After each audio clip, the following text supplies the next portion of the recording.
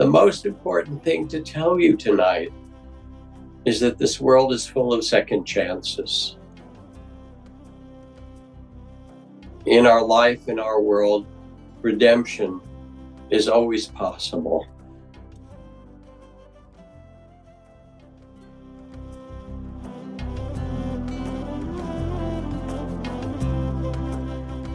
Hello, welcome to Jack Kornfield's Heart Wisdom Podcast, nestled so sweetly here in Ram Dass's Be Here Now Network family of podcasts. I am Ganesh Braymiller, welcoming you to episode 223, Redemption Song. This is a brand new podcast, hot off the press. Jack gave this as his first Dharma talk of the new year. This was for Spirit Rock's Monday night Dharma talk and meditation, which they do every Monday with various teachers. Jack does it about once a month now. If you enjoyed this one, you can join Jack online for his next one on February 19th. If you go to jackkornfield.com and go to events, you will see a registration link. It is pay what you can. So we highly implore you to come and be with satsang, which is extremely important in these trying times. This one was a real tearjerker. Jack shed some tears, and I definitely shed some tears and left him a probably embarrassingly long voice note, just sharing how I love how he tells stories. I remember when I was interviewing Hanuman Das from the Taos Hanuman Temple, just about his times with Ram Dass, and he explained to me that Siddhi Ma, one of his teachers, very connected with his guru, Neem Karoli Baba, told him once to never tell a story unless he was fully feeling it, unless he was in the emotion and either remembering it or living it within him. And in my voice note to Jack, I shared that I really see Jack embodying that teaching that I learned from Hanuman Das. And I also told him, it made me think of a story I heard in a book about Chogyam Trungpa that I'm reading, that Trungpa was called to lead a eulogy or give a talk for a Zen teacher that just passed, to talk to his monastery. And most of the students there had been basically, trying to bypass and meditate away and not fully feel their emotions for the loss of their sweet teacher.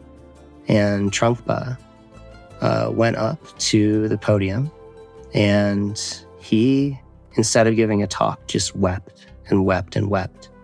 And this gave permission to all the students of this sweet teacher to finally let their emotions out. And to me, this is what Jack does in this podcast.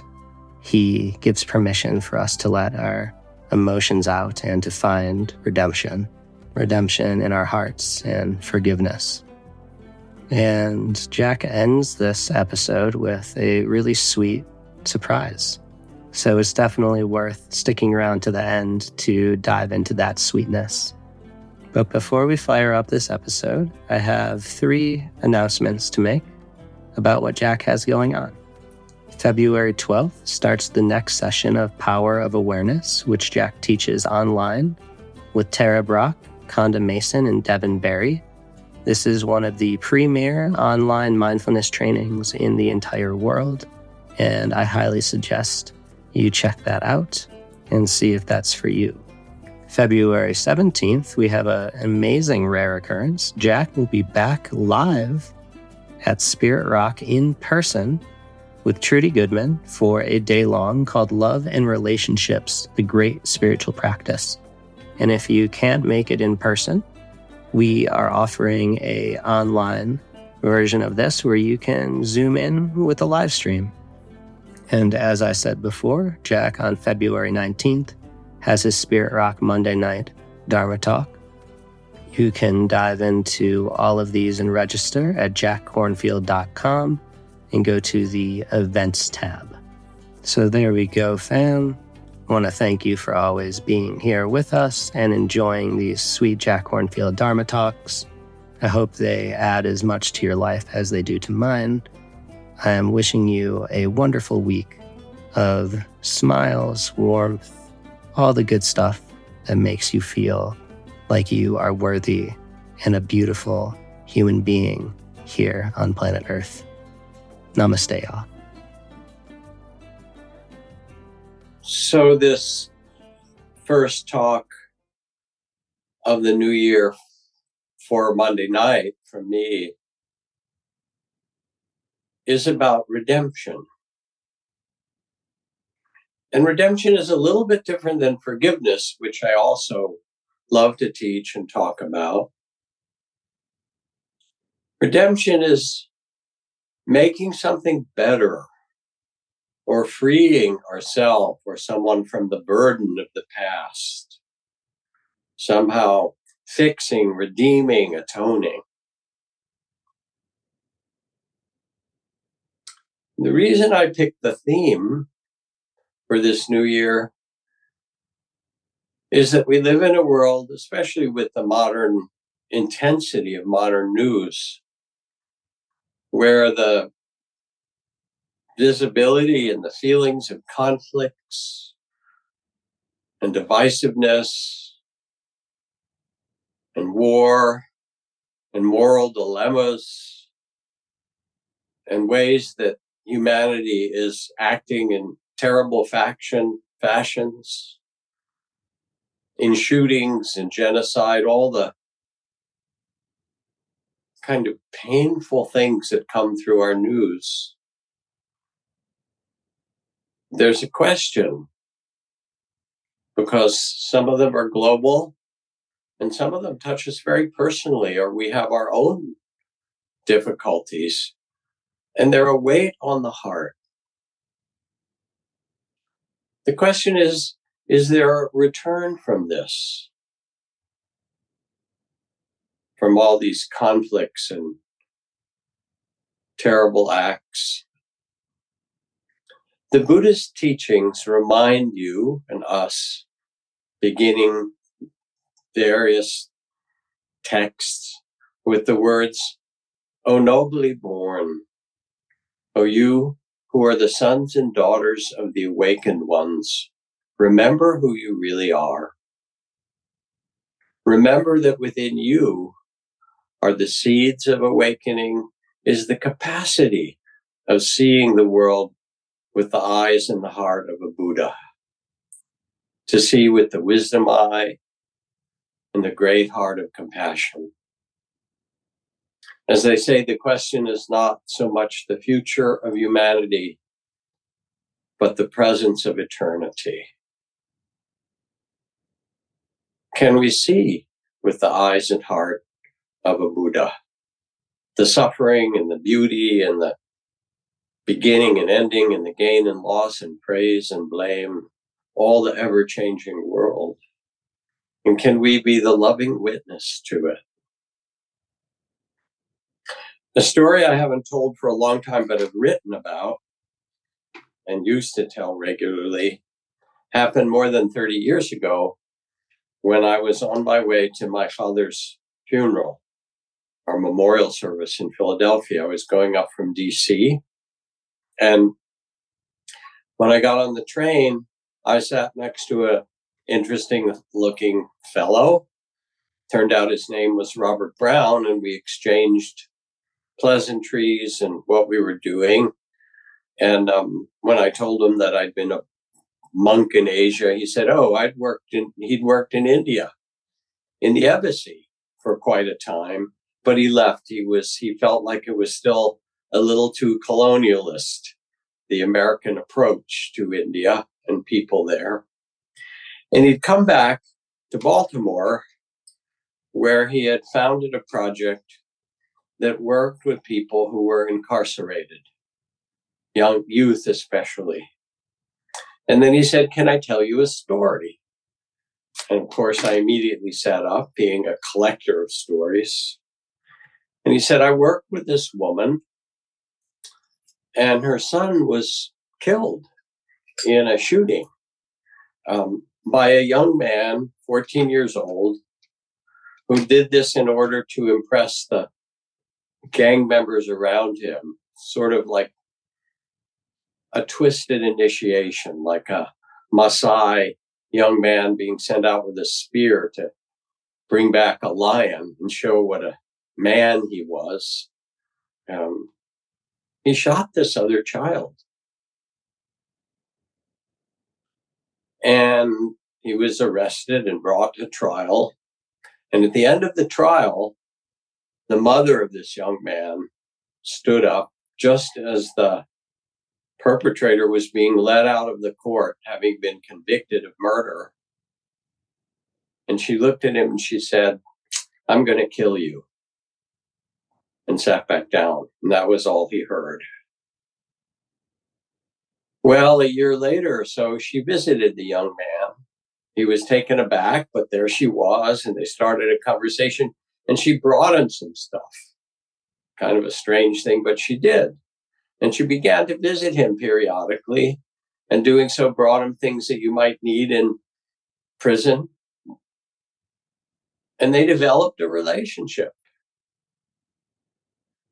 And after about 4 years, when he turned 18, he was going to be paroled or left out. She said to him, "So where are you going to go?" He said, "Well, I don't really have family. I don't know." And she'd been visiting him more and more. She said, "Well, I've got a spare room in my house. If you want, when you get out, you can stay there."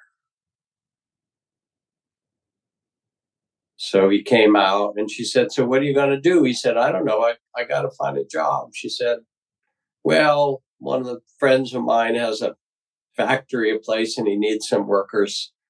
I'll give him your name. Why don't you go over and see what you can do?" Sure enough, he got a job. And for the next 6 months, he lived with her. He began to work. And one day she called him into the living room and said, "I need to talk to you." They sat down. She said, "Remember that day in court when you were sentenced for the murder of my son, my child?" He said, "I sure do." And I stood up and I said, "I'm going to kill you." He said, "Yes, ma'am." She said, "Well, I have. I didn't want a young man who could kill someone else in cold blood like this to continue to exist in our city.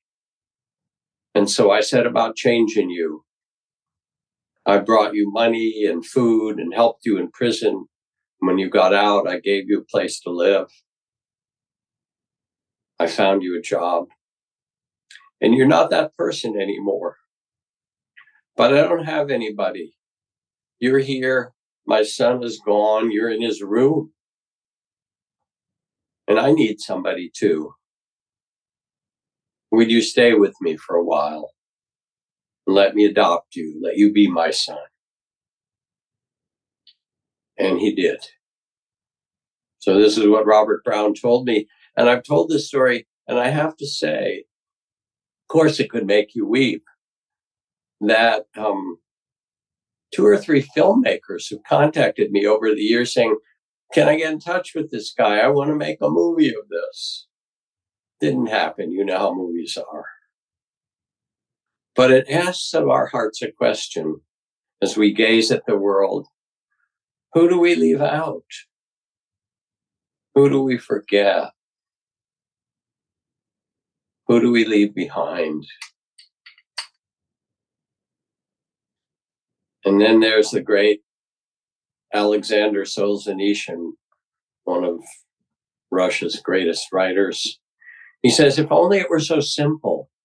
If only there were evil people somewhere insidiously committing evil deeds, and it were necessary only to separate them from the rest of us and destroy them. But the line dividing good and evil cuts through the heart of every human being. And who among us is willing to destroy a piece of their own heart?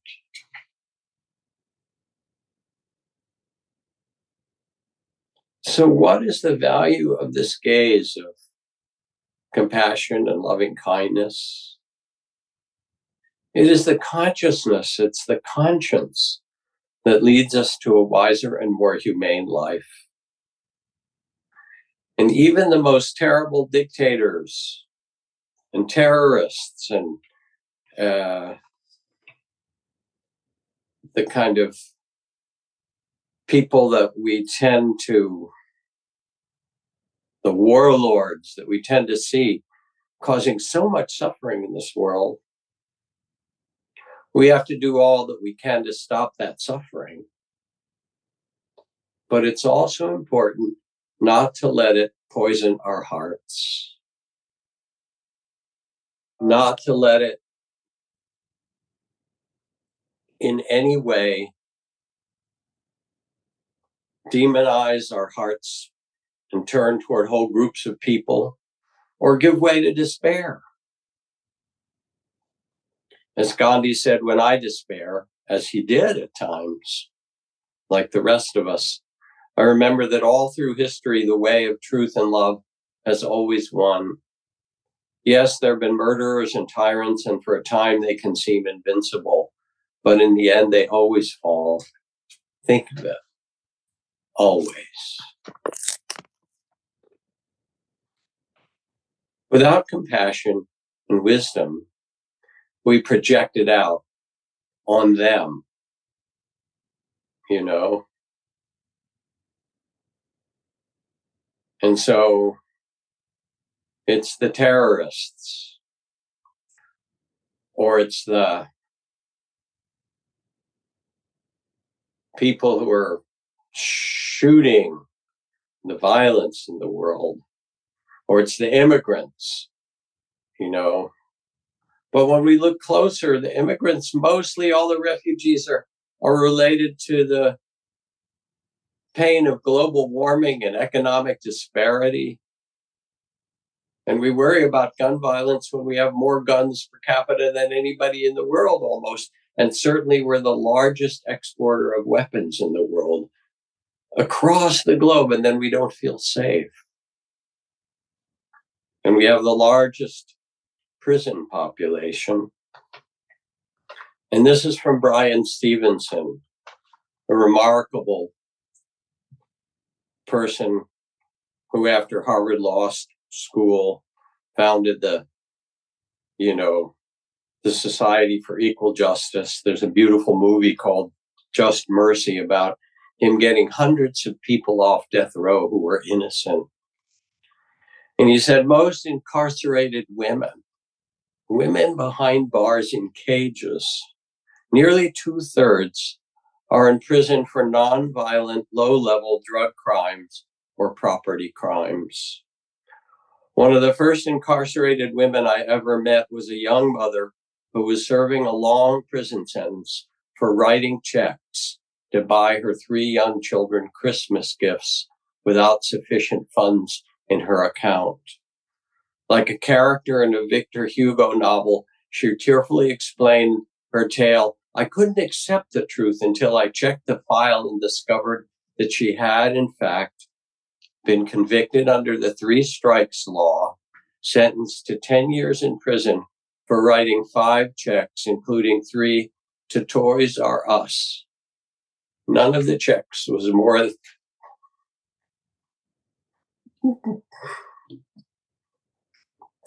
None of the checks was more than $150.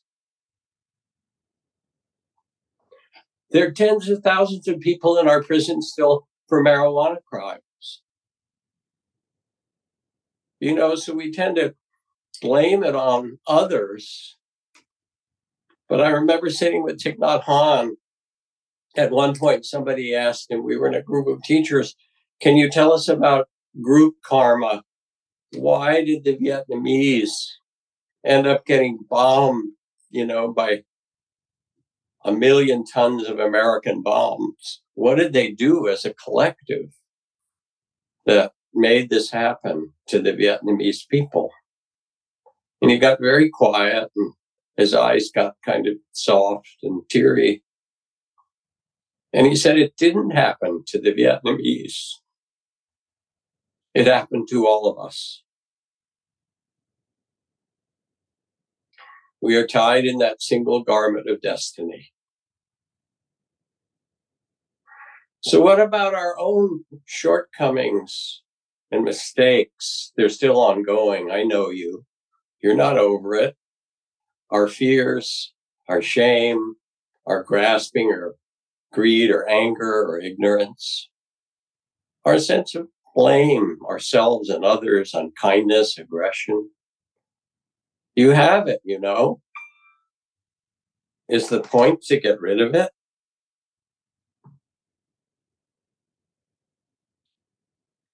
Judge it?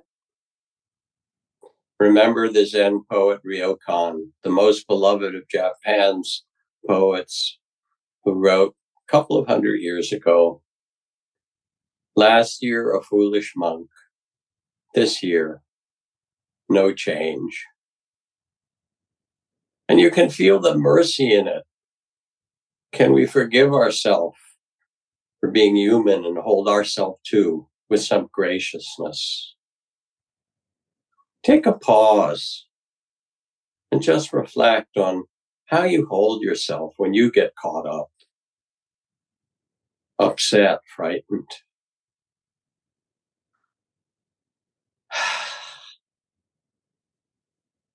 Can you gaze at yourself with the eyes of compassion as well?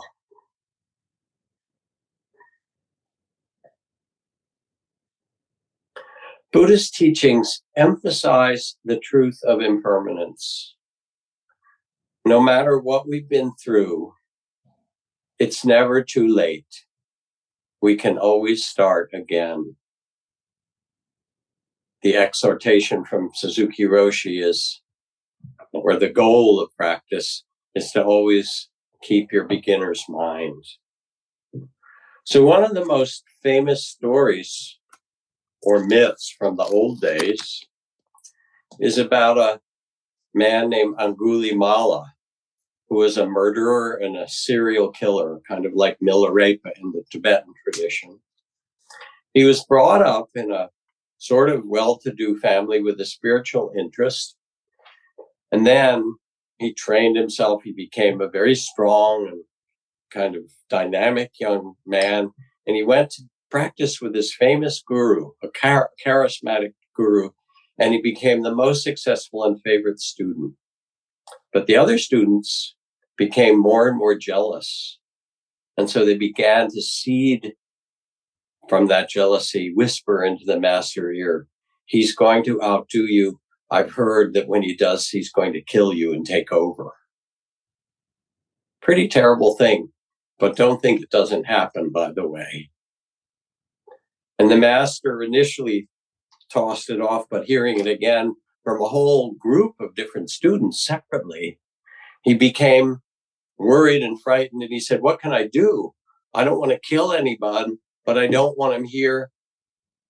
And he eventually said, I have an assignment to you, Angulimala. If you want to be truly spiritual and want to be my successor, you're required to go out and bring me back a mala. Angulimala is finger mala.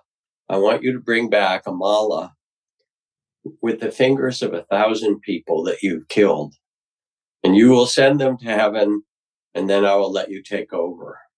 Angulimala didn't want to do it, of course, but after the master required it of him and kind of brainwashed him in some way, this is what's necessary after all that jealousy and revenge,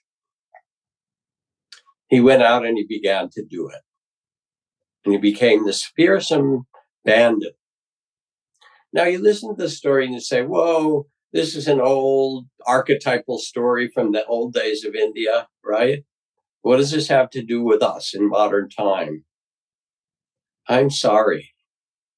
It tells the story of suicide bombers who think they're going to go to heaven. It tells the story of religious martyrs. And I don't just mean Muslims. It means Christians. It means other faiths.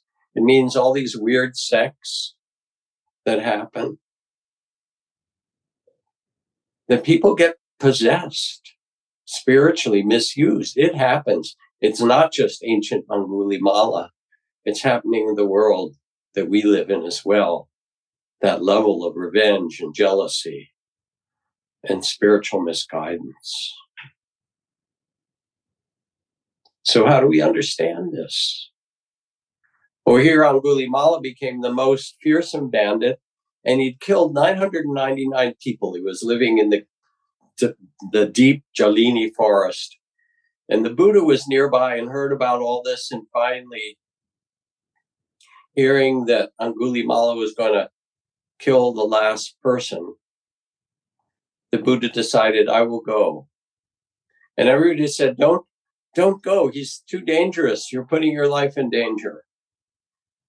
But the Buddha, of course, being the Buddha, said, this is what I must do. And he found Angulimala. And Angulimala began to run at him with a sword. But as fast as he could run, the Buddha very slowly walked. And yet somehow Angulimala couldn't catch up to him by a magic power. Angulimala said, I could catch a swift horse. Why can't I catch you? And the Buddha said, I have stopped. And Angulimala said, what have you stopped? He said, I've stopped harming beings. And in one version, the Buddha said, cut off a limb of that tree with your great sword. And Angulimala did. And he said, now put it back. Your power is so limited, he went on, it can only destroy life. What about the power to cherish and bring life?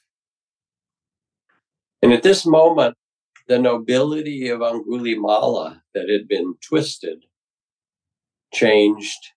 I've seen greatness. And he bowed, and the Buddha said, you may follow me as a monk. Angulimala threw his weapons into a pit. And he came back with the Buddha, and he scared everybody, even the king of that. How we're terrified of this man. But the Buddha said, come and I will introduce you. He's not the same person. But even after he became a monk and practiced not harming, he would go out and people would throw stones at him. And the Buddha said, this is the karma that you have to reap. But then one day he was walking by the house of a woman in childbirth who was having a very difficult labor. And often they would ask the monks or nuns to come and pray for them for a safe birth. And he said, I will pray for you and do an act of truth. Since my birth, and then he went on, since my birth as a monk, I have not harmed a single being. By the truth of these words, may your delivery be safe. And so it was. And he became known as a kind of healer, especially for those in labor.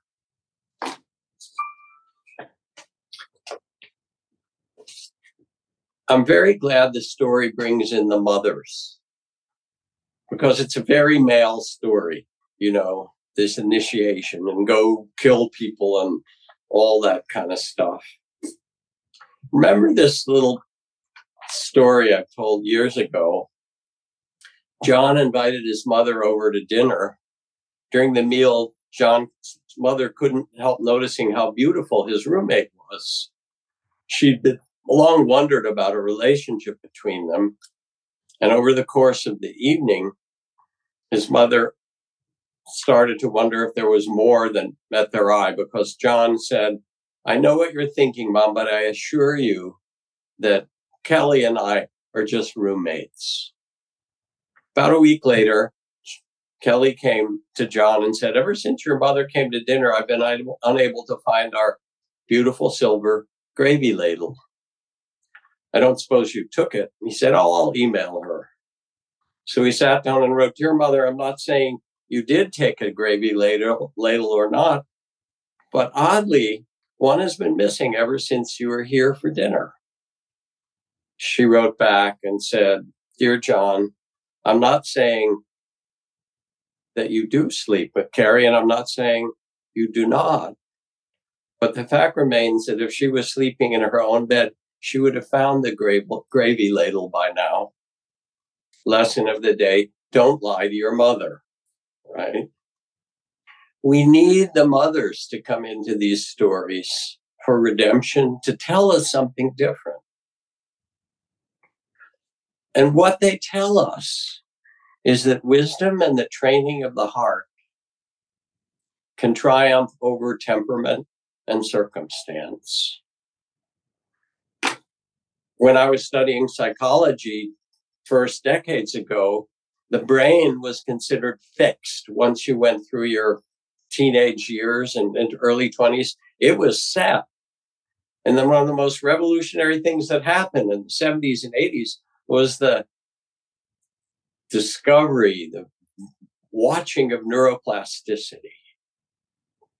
That yes, there's temperament, there's childhood suffering or trauma, there's the primitive brain that's called the body of fear in Buddhist psychology. But these can be transformed. There's so much blame in a divorce, in families, in business. He did this, she did that.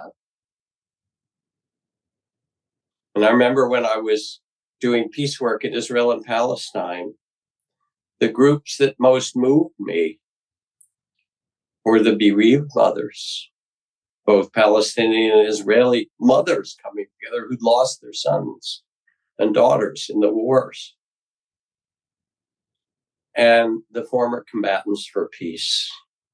I met a commander from the Israeli IDF and a commander from the Palestinian side who had been really active in battle. And they'd become really good friends. And they said, we will not do this anymore. The Buddhist texts say, he abused me, he beat me, he threw me down and robbed me. Continue to harbor such thoughts and you suffer. He abused me, he beat me, he threw me down and robbed me. Abandon these thoughts and live in love.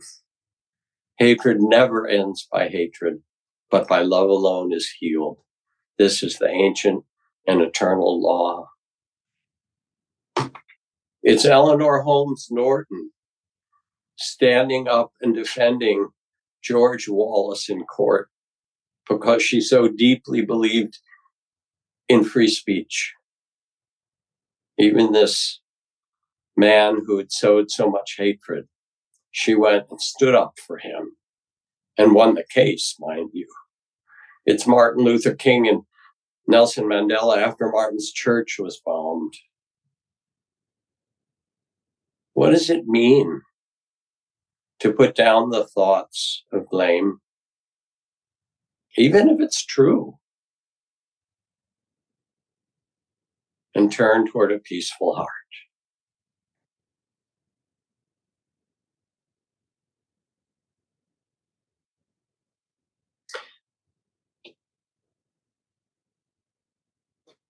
This points to the wondrous possibility that the conflicts that plague the world can be transformed by the nobility of heart. And it's there everywhere. You know, in the Quran, there are 10 times as many descriptions of the mercy of Allah as of God's wrath.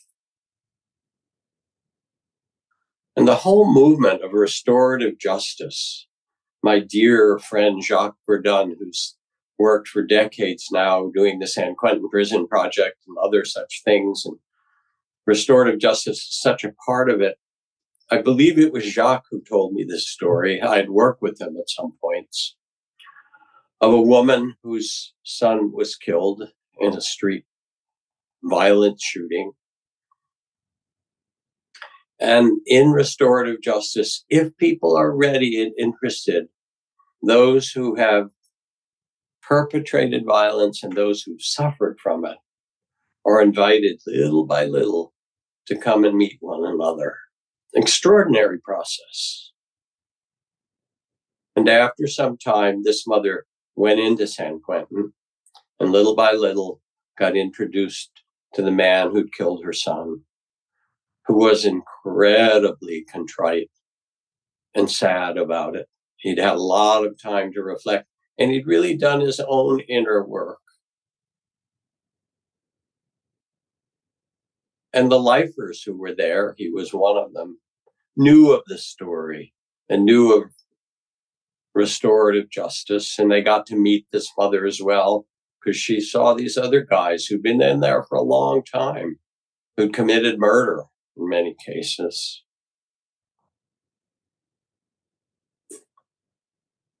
And the following year, the day that memorialized that day of the year that her son was killed, they sent a message asking her to come into the prison. And together they handed her a quilt that they had sewn by hand, making patches out of the blue prison uniforms. They each cut little pieces out of their shirts or pants, and they sewed them together with messages of love and atonement. And they said, "We can't bring your son back, but we want you to know that we're holding you in our hearts with all that we can offer now." And they gave her this beautiful quilt that they had hand stitched for her, to sense that there was something beyond the loss of her son. Now, why am I telling you all these dramatic stories? Because I don't want you to give up on the world. And I don't want you to give up on yourself. As Barry Lopez wrote, sometimes we need a story more than food. They're dramatic and big stories. And one of the things they do is they break the trance, the spell that the world is something that we can't change, or we get caught in demonizing ourselves or others, or seeing one way. And take a pause and sense what these reminded you of, something bigger that's possible even for our troubled human life.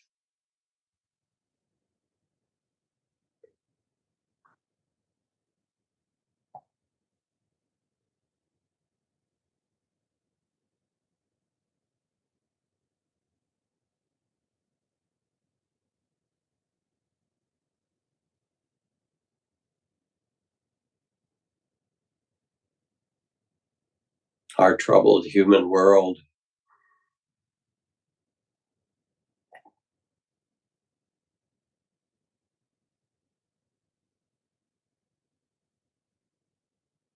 How do we find redemption?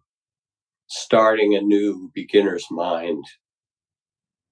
It's a question we all face in our intimate relations. Yes, you and me, in our marriages, in our family for sure,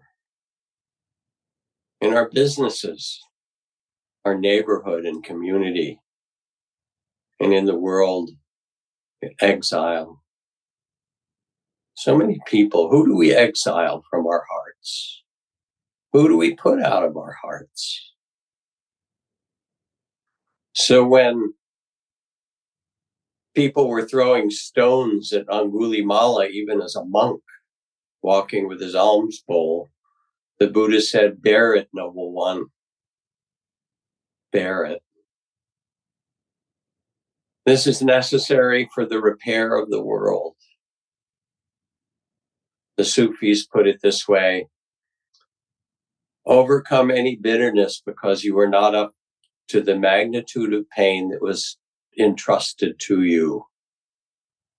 Like the mother of the world who carries the world in her heart, you are a part of her heart, and you are granted a certain measure of cosmic pain and called upon to meet it in compassion instead of self-pity.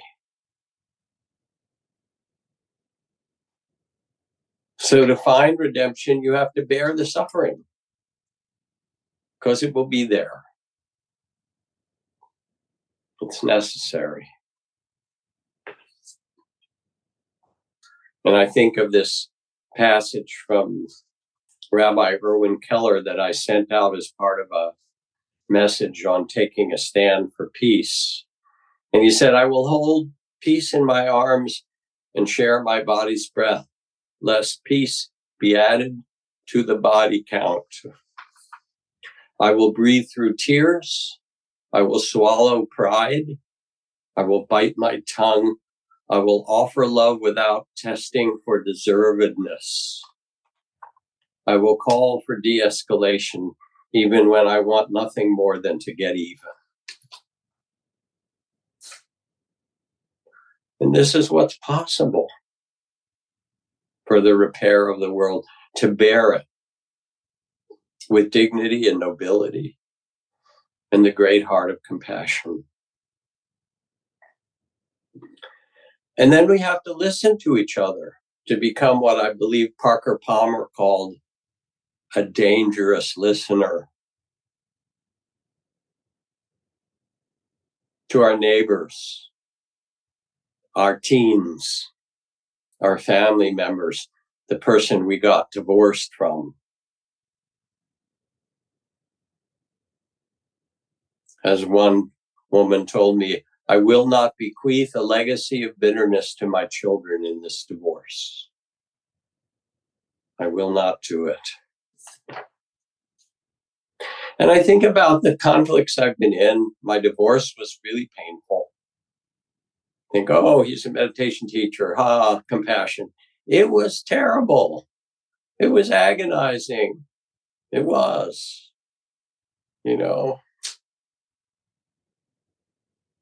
I think about the conflict I had with my favorite beloved teachers, Joseph Goldstein and Sharon Salzberg. We taught together as if we were married for 10 years, creating these beautiful centers and so forth.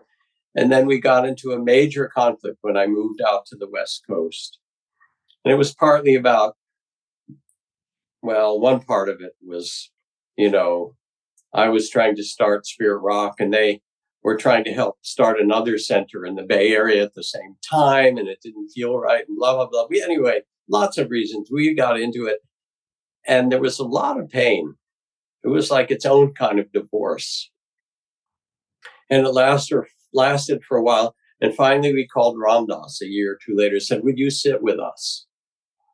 Ram Dass came and sat with Joseph and me together. And mostly we just had to listen to how it was for them. Why? What was going on? And it doesn't mean it fixes it. It doesn't even mean you have to agree. But it means becoming curious about what it's like for that other human being on this earth. Instead of judgment, as Ed Brown says, he says, always, I insisted you alone were to blame. This last instant, my eyes and heart open, and I regard you with all the tenderness and forgiveness I withheld for so long. Heartfelt attention is an amazing thing. It doesn't change everybody, but it has a kind of power to it that's mysterious. Here's a poem from Ellen Bass, one of my favorite poets ever. She lives down in Santa Cruz. I was relief once, she writes, for a doctor on vacation and got a call from a man on a windowsill. This was New York, a dozen stories up. He was going to kill himself, he said. And I replied with everything I could think of. And when nothing worked, when the guy was still determined to slide out the window and smash his delicate body on the sidewalk, do you think, I asked, you could just postpone it till Monday when Dr. Lewis gets back? The cord that connected us, strung under the dirty streets and pizza parlors and taxi and women in sneakers carrying their high heels, that thick coiled wire waited for the waves of sound. I could almost hear him as I held my breath.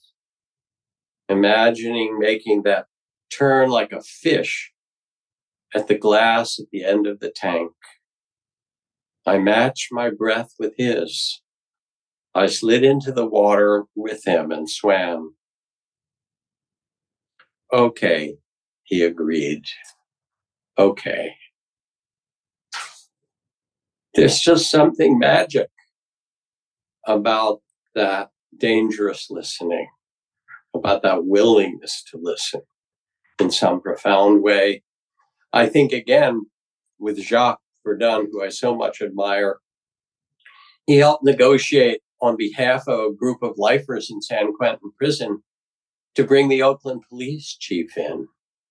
And they wanted to talk to the police chief, the ones who'd gone through his GRIP program and changed their lives, what they'd learned, and ask, how can we help you?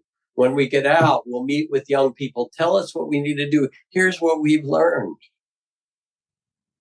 Amazing. Not enemies.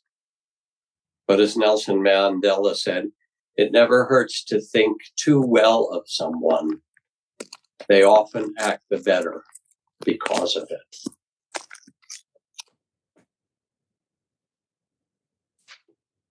Howard Zinn. To be hopeful in bad times is not just foolishly romantic. It's based on the fact that human history is a history not only of cruelty, but also of compassion, sacrifice, courage, and kindness. What we choose to emphasize in this complex history will determine our lives. If we see only the worst, it destroys our capacity to do something. If we remember the times and places, and there are so many where people have behaved magnificently, this gives us the energy to act and the possibility of sending this spinning top of a world in a benevolent direction.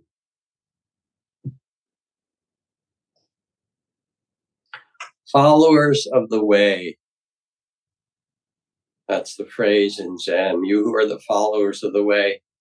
The most important thing to tell you tonight is that this world is full of second chances. In our life, in our world, redemption is always possible. Sometimes it's just tiny in the ways we judge ourselves. On retreats, I always tell the story of Julia Child, where she teaching and she says, if you're in the kitchen and you drop the lamb, you can always just pick it up. Who's going to know, right? You don't judge yourself or make a big deal about it. But it also means you go back to that lover or that person at work or the estranged family member or the people who have political views that are really hard. Sometimes it almost turns your stomach. And you listen with an open heart. Joshu Sasaki, great Zen master who died in Los Angeles at age 106. I practiced with him when he was only 101. And a woman came to him. She was really confused because she's been doing all this Zen meditation. And she said, I feel like I'm losing my identity. I don't know who I am anymore. Everything is opening up. And he looked at her and he said, death, okay. Resurrection, okay, too. They're part of it, like breathing in and out. And even now, we can stop and pause and listen to the wisdom of the heart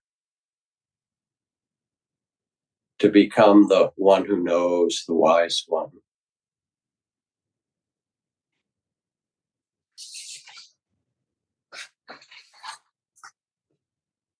To know that we can pause and plant new seeds. As Henry David Thoreau says, I do not believe that a plant will spring up where no seed has been, but I have great faith in a seed. Convince me you have a seed there, and I'm prepared to expect wonders. This is the mystery of consciousness, of the world itself. It's creating itself out of nothing, you know. You have 1 trillion cells in your body or more. Maybe it's 37 trillion. I forget the exact number. I stopped when I got to 36. And every day, your body produces 500 million, 500 million new skin cells every day, and 100 billion new red blood cells. It's not just the grass that keeps growing. Your body keeps renewing itself. Everything is in change. And consciousness is a waterfall, a river, an ocean of recreation again and again, inviting new patterns and illumination and the possibility of redemption. You can trust this power and align yourself to it. Pause again and reflect on what asks for your noble heart. The possibility of redemption.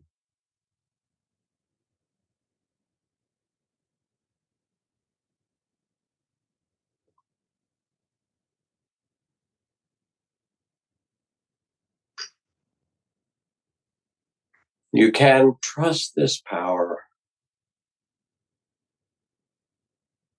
As Wade Davis says, despair is an insult to the imagination.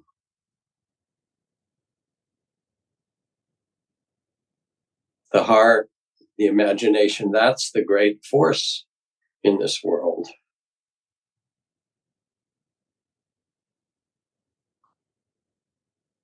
The earth is too small a star, and we too brief a visitor upon it for anything to matter more than love.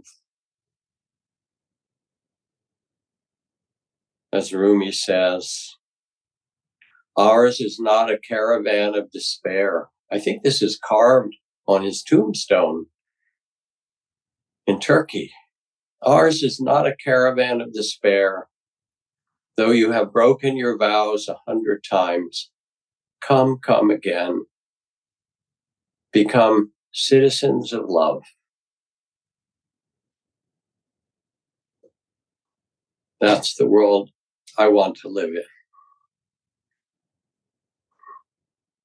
So the very last thing before we go is that I believe it was the last song that Bob Marley wrote before he died of cancer. And it has an amazing set of lines in it. It's called Redemption Song. And it's the song where he sings, emancipate yourself from mental slavery. None but ourselves can free our mind. Now, if Bob Marley's not channeling the Buddha, I don't know who he's channeling. Emancipate yourself from mental slavery. None but ourselves can free our mind. And he goes on, won't you help to sing these songs of freedom? 'Cause all I ever have, redemption songs, redemption songs, redemption songs. What a way to go out, Bob Marley. You know, what a gift to humanity. So I invite you to listen to Bob Marley now, and then we can take our leave for the evening. Thank you all for your kind attention.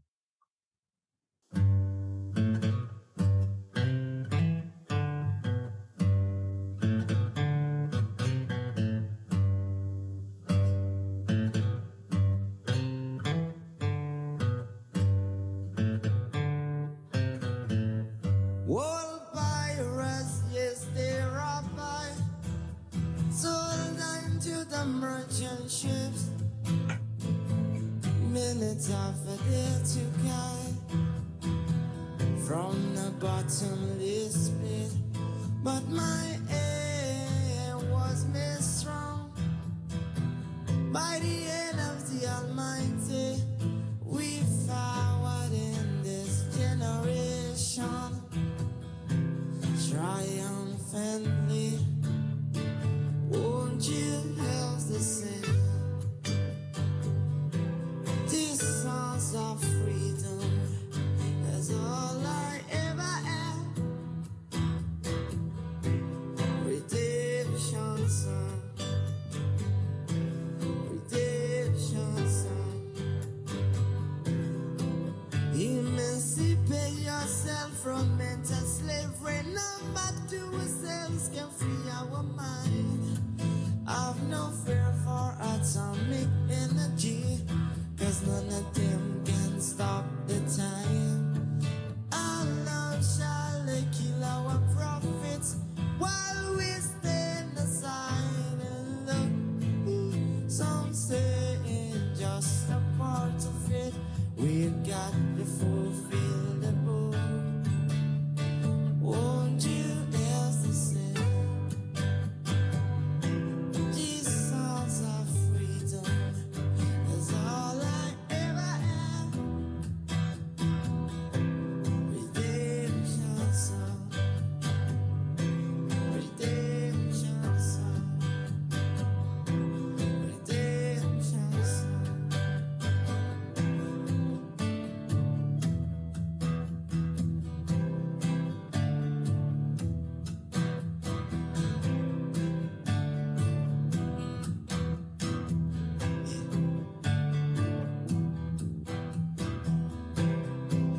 Emancipate yourself from mental slavery. Number two ourselves can free our mind. Whoa, I've no fear for atomic energy, 'cause none of them can stop off the time.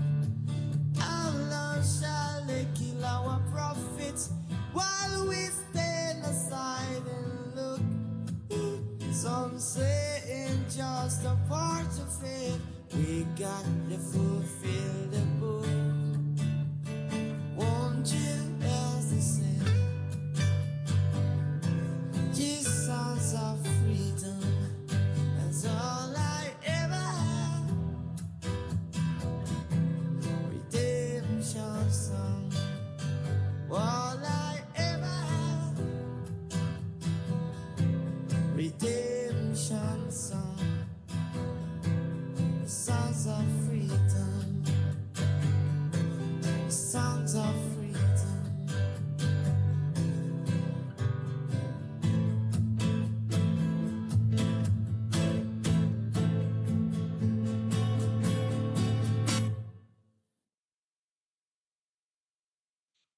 Thank you all. Blessings in the new year.